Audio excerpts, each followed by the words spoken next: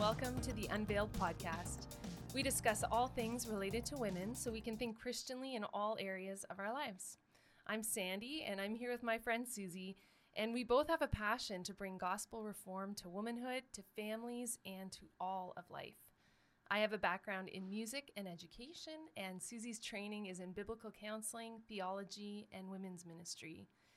Well, Susie, it's always good to sit together and discuss these passages of Scripture and look for ways to apply them in our current context. And today we're going to look at Proverbs 31, verse 16. She considers a field and buys it. With the fruit of her hands, she plants a vineyard. And I was looking at another version, and instead of the word considers, it uses the word appraises. And I really like that word. It has a lot of weight with it. A lot of reasoning. She's reasoning and, weighing out the pros and cons, and we can dig into that a little bit. So what we see is that the Proverbs 31 woman knows how to make money. In culture, specifically Christian culture, we can see extreme thoughts on a woman and her career. Some teach that women should strive to the top of business, earn as much or more than men, and get her education and job established first before she settles down to have children. And the other extreme teaches that adult women shouldn't work outside the home at all. Even if she's not married, she should find some sort of work that she can do from her home. How can we have a biblical mindset on work? Well, yeah, it is interesting how there can be one extreme or the other. And I think one of the things that we need to learn is balance, because there can be a little bit of truth found in both options. The first one, where there's the striving to get to the top, to work hard and to do things with excellence. The excellence part is a good thing. All our work should be done with excellence, and our work should be enjoyed. And men and women both should be working people.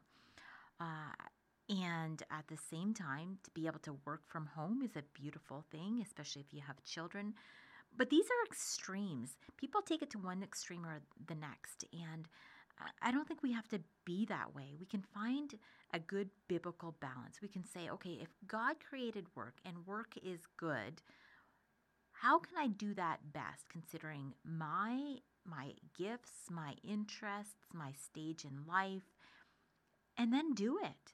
And we can't just set a standard for everybody that fits all situations. A woman that has young children at home is in a different situation. Her work looks different and should look different than the woman who has never been married or doesn't have children, or maybe her children are out of the home already. It's going to look different. Your priorities are different. So we can't try to make work look the same for all people. But we do want to have a biblical mindset. And one of the things I think is we all have to agree that work, no matter what kind of work it is, it matters to God. And so our work should be work that, first of all, pleases God. It has to be honest work of integrity. And we should do it with excellence. If we're really doing it for the Lord, then we're not going to be half-hearted in it. And work is part of God's creation mandate. And the concept of work is also repeated in 2 Thessalonians 3, 6-12. And this is what it says. It says, "Now we command you, brothers, in the name of our Lord Jesus Christ, that you keep away from any brother who is walking in idleness and not in accord with the tradition that you received from us." So that means that idleness is actually a sin that should cause you not to associate with them. That's pretty severe. And then it continues by saying, "For you yourselves know how you ought to imitate us, because we were not idle when we were with you, nor did we eat anyone's bread without paying for it. But with toil and labor we worked night and day, that we might not be a burden to any of you. It was not because we do not have the right, but to give you in ourselves an example to imitate. For even when we were with you, we would give you this command: if anyone is not willing to work, he should not eat. For we hear that some among you walk in idleness, not busy at work, but busy bodies.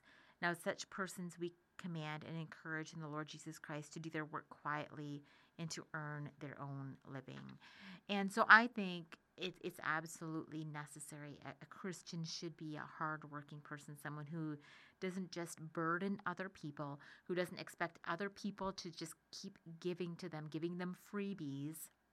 No, we work for what we want to provide for ourselves and for our family.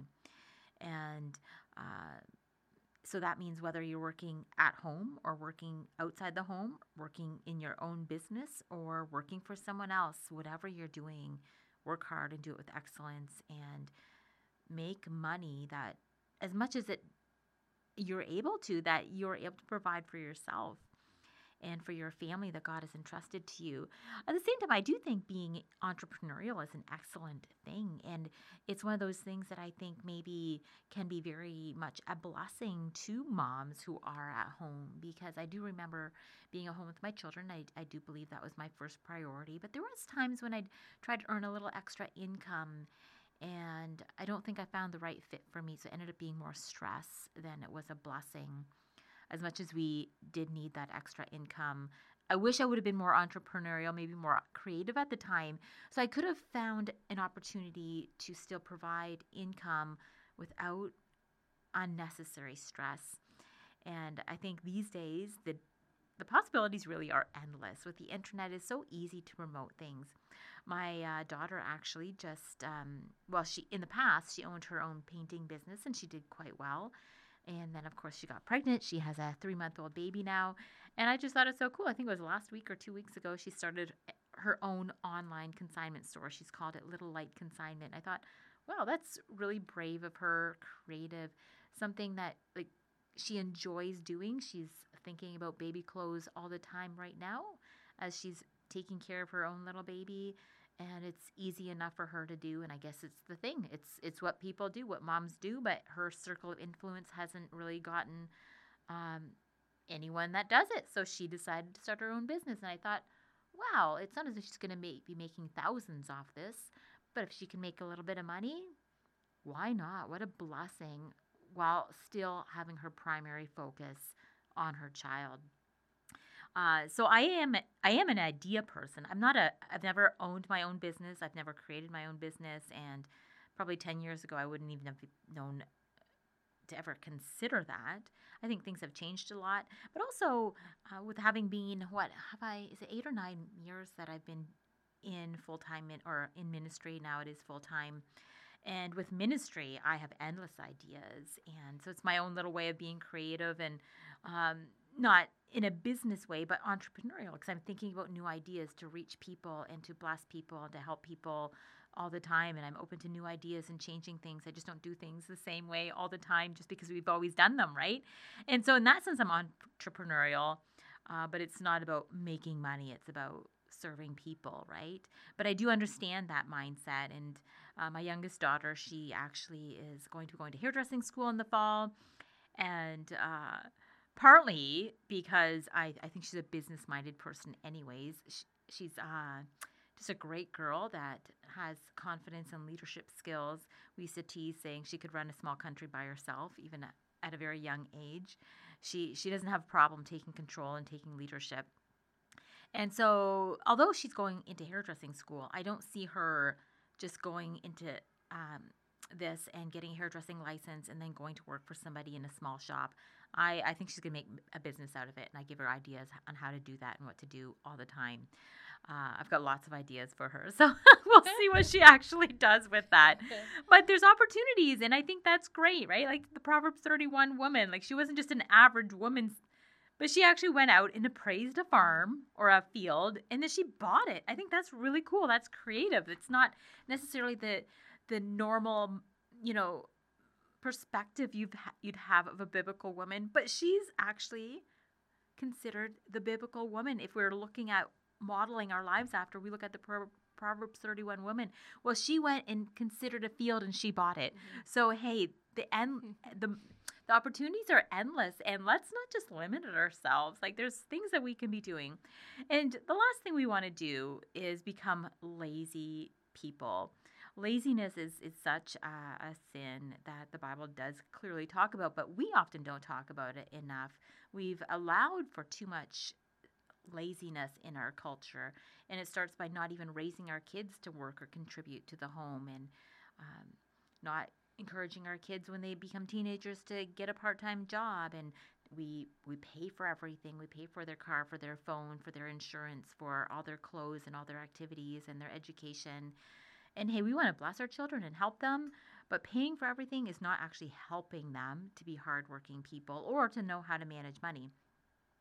And so we don't want to be lazy people because it's not biblical, and it breeds all sorts of other sins. I think laziness, if you don't have enough to do, it breeds boredom, which then gives way for all sorts of stinking thinking, right? Like all of us have things that we could think about that could depress us or anger us or frustrate us.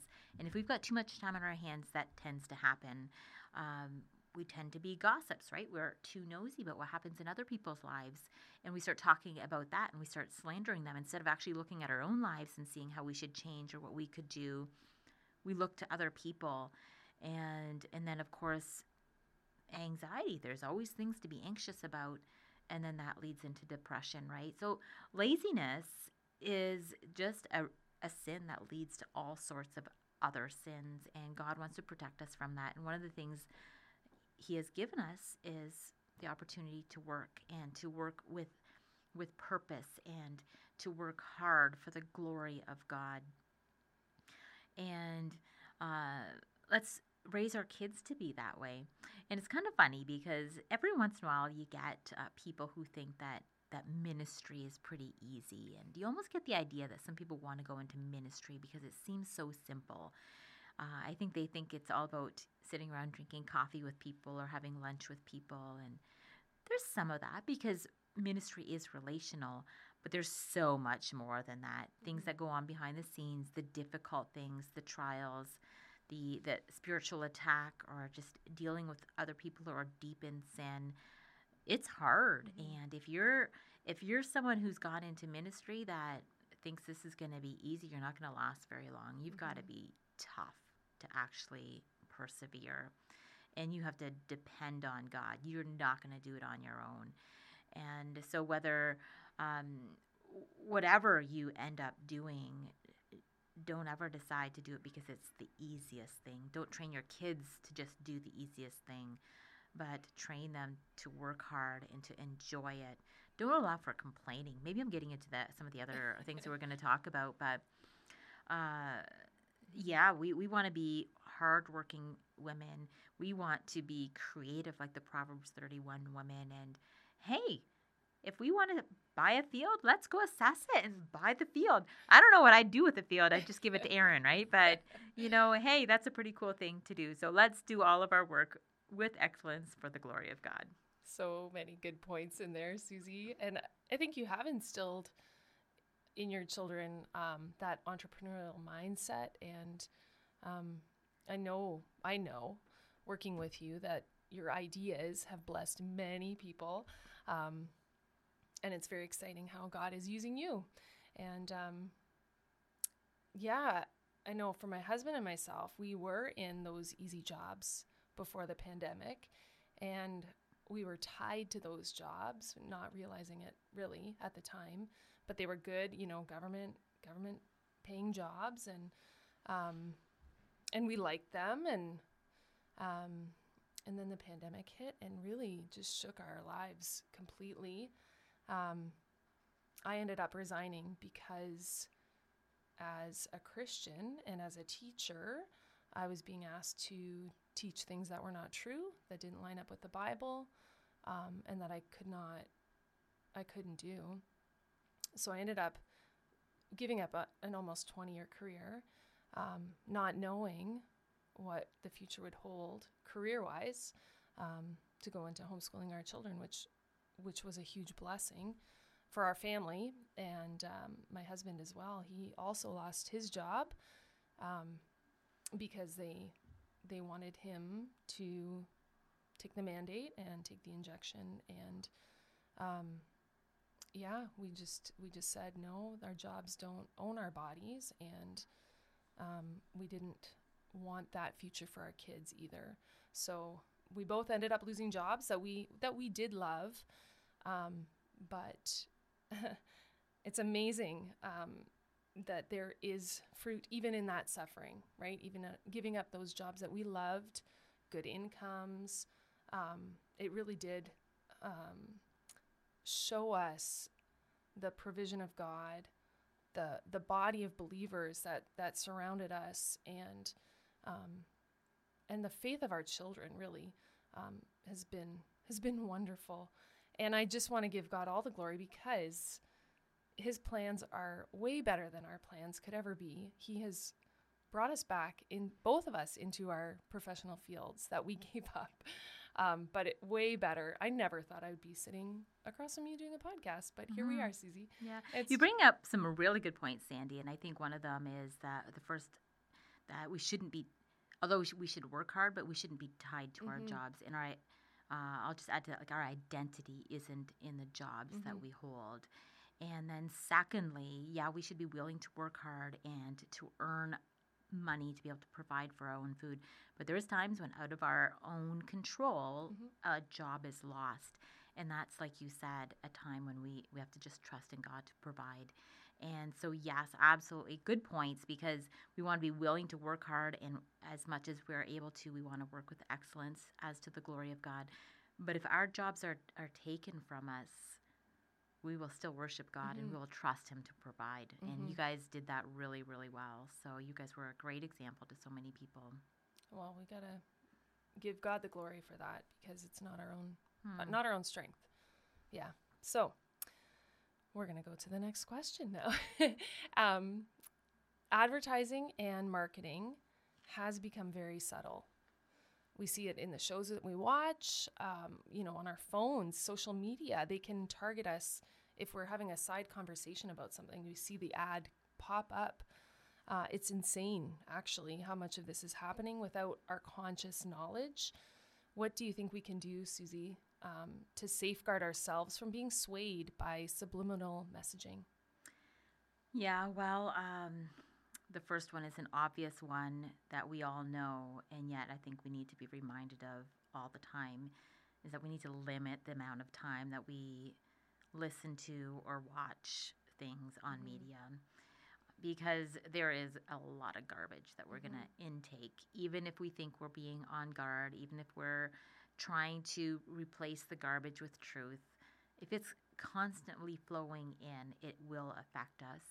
And as you say, there's even, our phones seem to be listening to our side conversations, because haven't we all had the experience of having a conversation about some sort of a product or item, and the next thing we know, it's being advertised on our social media, right? So we have to be very careful of that and aware of that, not living in fear, but limit, and don't have your phone with you all the time. It's okay. And we also need to continue to remember that what we see on media is not real life, and at least it's not the full thing, right?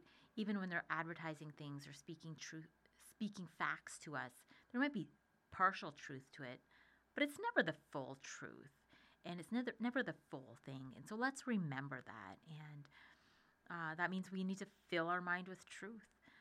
We need to spend more time talking about the goodness of God.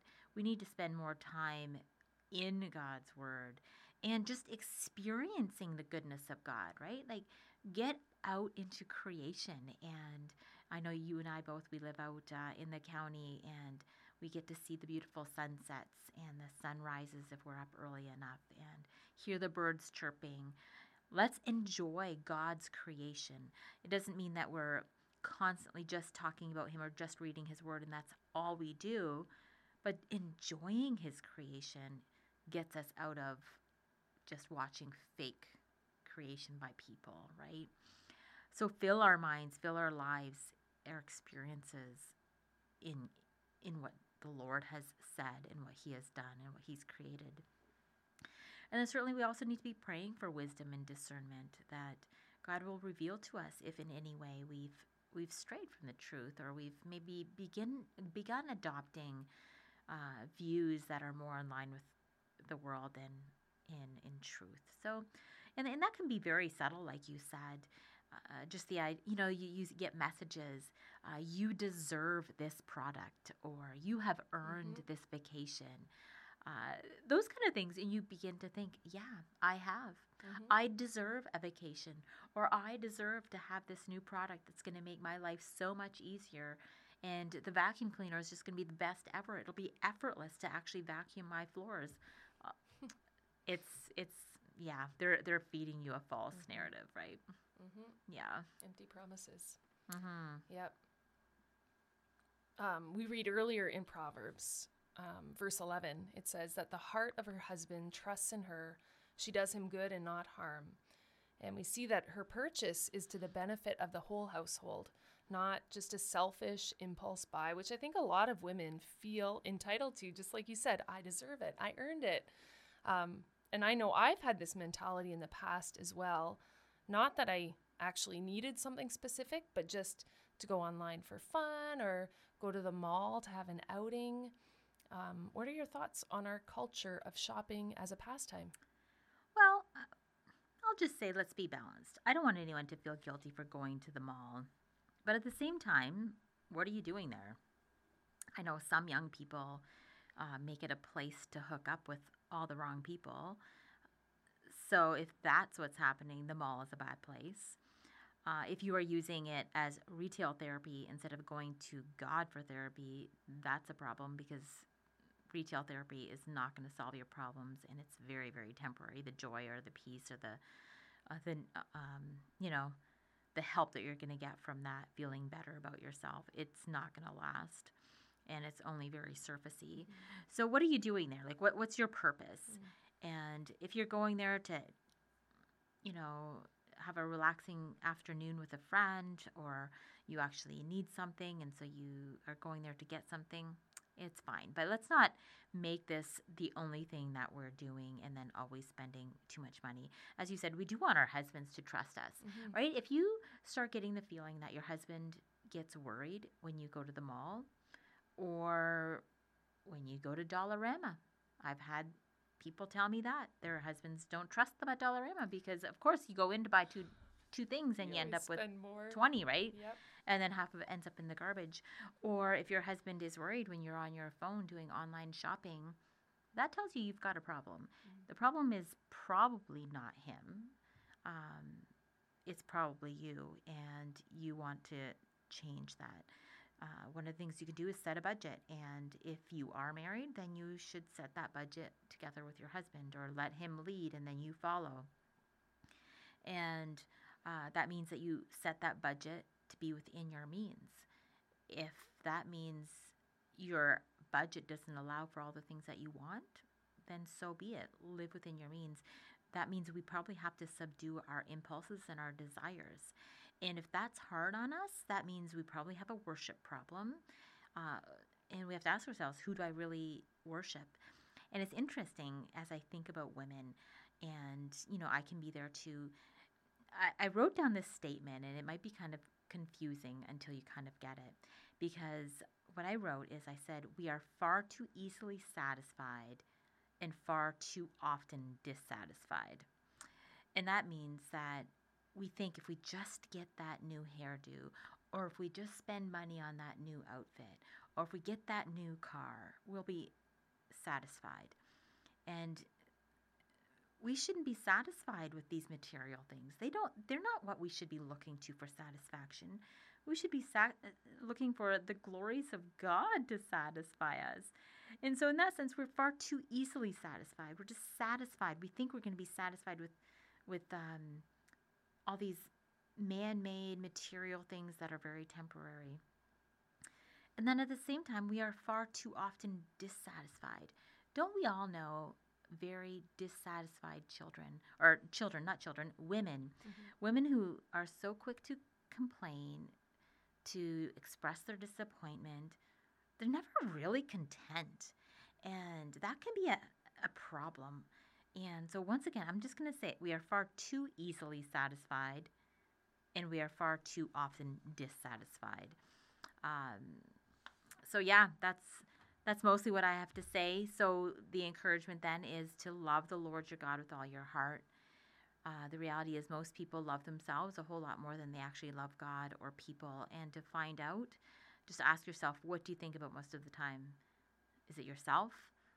If you've answered yes, it is myself, I think about myself all the time, then you've just exposed yourself. You love yourself too much. And so you need to replace your self-love with God's love. Mm. Any advice, Susie, on how we can become more purposeful with our spending habits? So choosing wise investments for our family that will benefit them long term? Well, I think you've hit it right there. Thinking about your family when you make an investment or when you make a purchase. It doesn't mean that every purchase has to be for them and that you can never buy anything for yourself. But here's a question to ask. If you make this purchase for yourself, is it going to negatively impact other people, your husband or your children, or maybe somebody else in your community that you should actually be helping out? So is it going to negatively impact them? And that means even if you live by yourself, are you intentional about giving? I believe God has a lot to say about being generous. He wants us to think of others more than just ourselves.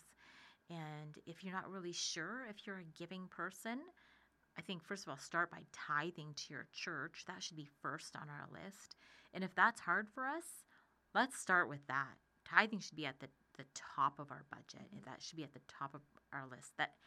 That should be our first fruit. That should come off before anything else. And get used to that. And then start seeing how you can be generous to other people.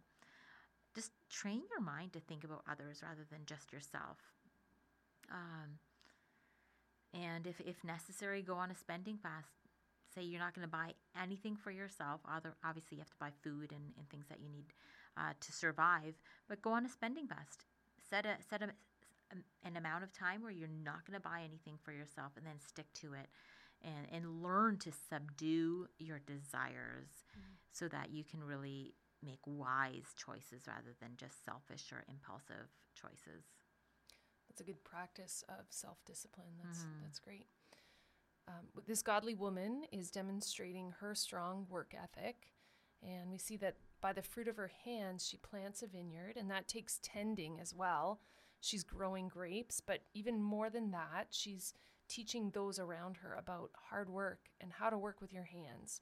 And that's something that we've moved away from for the most part. Some commentaries that I've read suggest that this woman brought her children with her, and they watched her working. They probably helped her as well. Well, we're living in very different times, and we see children are on screens, sometimes as a babysitter or for school or just for entertainment. Children are spending less time outside exploring and moving their bodies, less time reading quality material. You're going to those graphic novels and missing out on those longer attention spans. Kids are being sent to publicly funded schools for the majority of their waking hours. And just a little encouragement to listen to our previous episode with Dr. Ann Gillies for that. But many parents or their extended families are concerned that if they raise their kids differently than the culture or the expected norm, that they're depriving their children or shielding their children from the world. The concern is that your kids will turn out socially awkward or unprepared as they mature.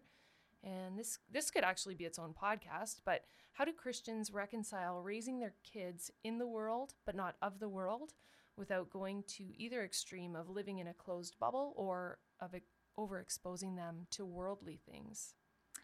Yeah, that's a big question, Sandy. But I think the main thing is to take responsibility and to steward all the training of your children, to think of them as a whole being.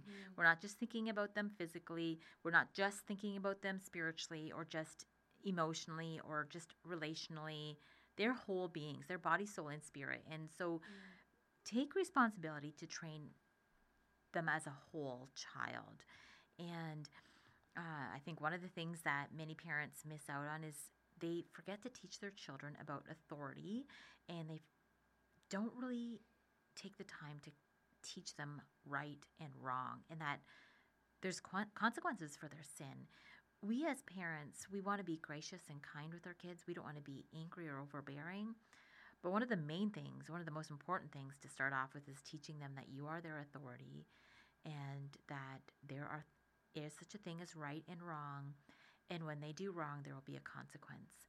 And usually they learn that from you as the parent before they even understand that from a Christian perspective, that God is their authority and that they have sinned against him. So I think that's huge.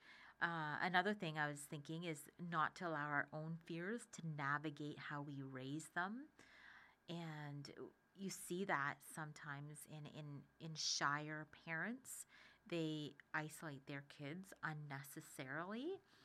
And of course, I do recognize that we will inevitably get in the way, right? We will sometimes parent out of our own shortcomings. But I think it's when we do that and we start seeing those same shortcomings in our kids that we realize, oh, I've got something to work on. So let's actually admit it and work on it on ourselves so that we can also help our children. And then teach your kids the practical things of life. I know just the simple things like learning how to bake cookies or how to wash dishes or how to clean a toilet or to use a hammer and nails. Those are practical things that many kids don't learn to use to do anymore. And also teaching our kids social skills.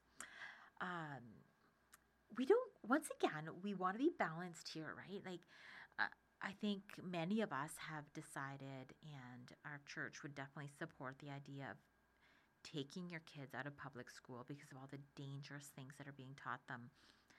And so some parents are homeschooling their kids, or we call it actually parental schooling, because it's not so much about the location, but it's about who's got the authority. Or they're sending their kids to Christian school, and I think that's great. And we would rather have our kids protected from the evils of the world than exposed to it all. But that doesn't mean we want to let ourselves off the hook with raising socially awkward kids. We're not doing anyone a favor by doing that. It might work for them while they're kids. And it might make you somehow feel better about yourself because your kids are content to be at home and you don't have to worry about releasing them and having them want to hang out with friends rather than you. Maybe it gives you some sort of an insecure or a boost to your own insecurities. But that's not a good motivation either. Having good social skills is a Christian thing because we've been designed to live in community. And so here's just a few things. And as I was preparing this, I was thinking, because my parents had actually grown up in Mexico in small rural communities, they didn't necessarily have the same manners or understanding of manners that Canadian culture has. And so they didn't teach me all of that, but it wasn't intentional. Some of the things that I've had to learn are things I had to learn out of challenges because my parents didn't teach me to say thank you or please or excuse me. And it's not because they were rude. It wasn't part of their culture.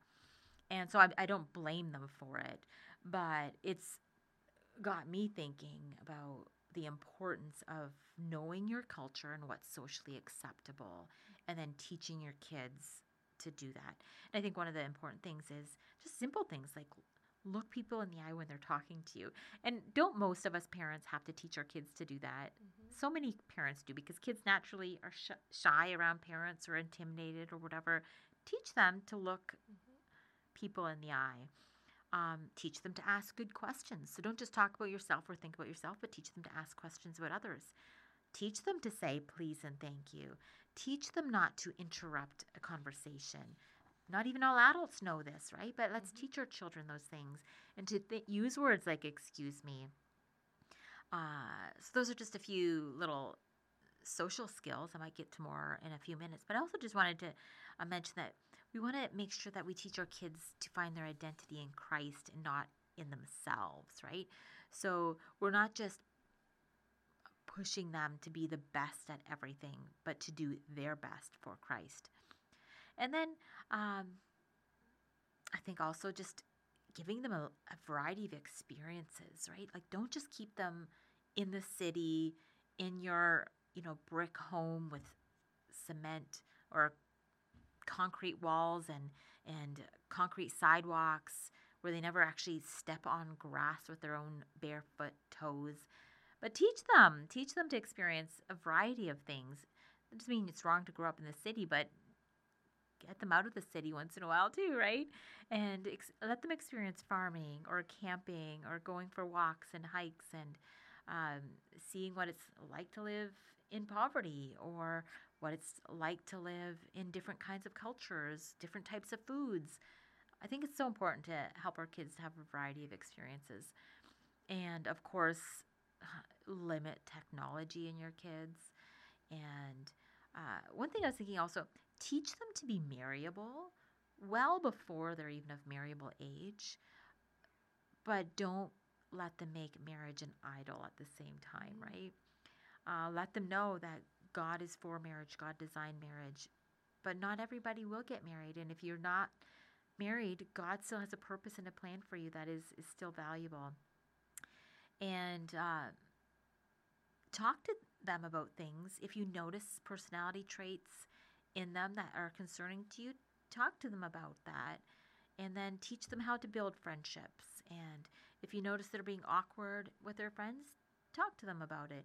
If you see them being controlling around their friends, then talk to them about it. Like, help them to know how to navigate these things without being controlling yourself, right? And then know their weaknesses and their strengths, and then encourage them in both.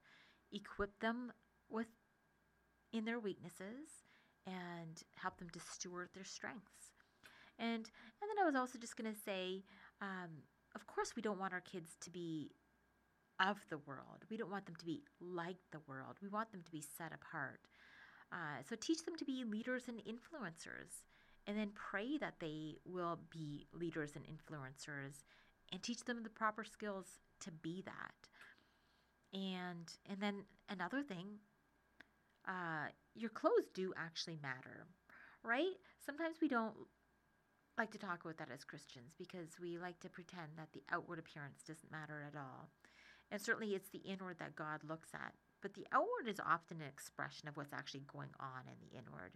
So teach your kids to be cleanly, to be people who have good hygiene and who look like they care. There is this thing with some people that they're so socially awkward that they really pretend that they don't really care what anybody thinks. And so they're almost extreme in the way that they dress or the way they interact with people. And that's actually not good either. Usually people who are so intent on acting like they don't care what you think actually very much do care. And so if you notice that in your kids, help them to have that balance where it's not all about the outward, but if you don't care about your outward at all, that's probably a hard attitude as well. And the reality is, wearing clothes that are 50 years out of style doesn't make you humble, and it doesn't actually make you hospitable. So I looked up the word hospitable, and it's a biblical term that means that you are generous and gracious in your treatment of guests. And I think the thing that we want our kids to remember is that we don't want to teach them to be people pleasers, but we want them to be people who have an ability to be hospitable, meaning that people, when they come into their presence, feel welcomed and they feel comfortable, right? And so teach your kids to be hospitable. And part of that is caring about the outward appearance, not solely, but part of it. And then teach them to be kind and loving, to think of others, to be others-minded, not just self-focused. And yeah, I think this is just the beginning of the things that we do to teach our children to be socially not awkward, but socially loving, not so that you can be accepted by the world, but so that you can be hospitable for the glory of God. That when people come into your presence, they feel the love of Christ, the welcome of Christ, and just the the presence of Christ through your life. And so, yeah, it is a huge responsibility to raise our children. But if we do invest in them, and we invest in them in as much as what God has already shown to us and helped us, I think we will have a good balance. We're not going to do it perfectly. And, we might still have some awkward moments. Our children might have some awkward moments. Hey, that makes us human. But for the most part, let's steward all of them and think about their body, soul, and spirit as we're raising them. I wrote down socially welcoming. I like it. I love that. Good list there, Susie. That was, I'm sorry, that was such a big question, but that was a great answer. So yeah, thank you so much for your well thought out answers. And we are very excited to share and tell you all about our women's conference that's coming up in May. Actually, Susie, would you mind sharing a little bit about this? Yes. So our conference is called Rise Up for Jesus because it really is all about Jesus and bringing the gospel into every area of our life. And so I'm excited about it. We are going to have a talk on humility as opposed to pride. We're also going to have a talk on how to have a biblical mindset of work. And so I gave a little snippet of what will be talked about, but I'm actually not going to be the speaker on that topic, so I'll let her go into more detail. And then we're also going to have a session on just being a witness. How do we actually witness to our friends and neighbors and our community? And then our fourth session will be one on suffering. And what I really want women to go away with from this conference is from Acts 5:41, where it talks about how we are counted worthy to suffer shame for his name. And not only are we willing to be counted worthy, we should be rejoicing that we are counted worthy. And that's a stretch. That's huge. And when we can get to that point, that's a glorious place to be in our ministry, in our lives before the Lord. And so I'm super excited. I encourage people to register. You can go to harvestwindsor.ca under our events and register for the conference there. But if you can't come, I encourage you to be praying for this conference because it will be a conference where we will be challenged. Maybe we will be convicted. And I think you'll also be equipped. I didn't mention we also have 3 breakout sessions that I'm super excited about as well. And one of the breakout sessions will be having a Christian mindset on medical care. The second one will be having a Christian mindset on gender. And the third one will be on having gospel conversations about abortion. And so they're 3 very informative, very practical breakout sessions that will really equip women to know how to speak truth into a culture that has turned all these things so upside down. We're really looking forward to that and becoming more equipped and able to live biblically. So we want to thank you all for joining us as we talk about these things and as we rebuild biblical womanhood from the ground up.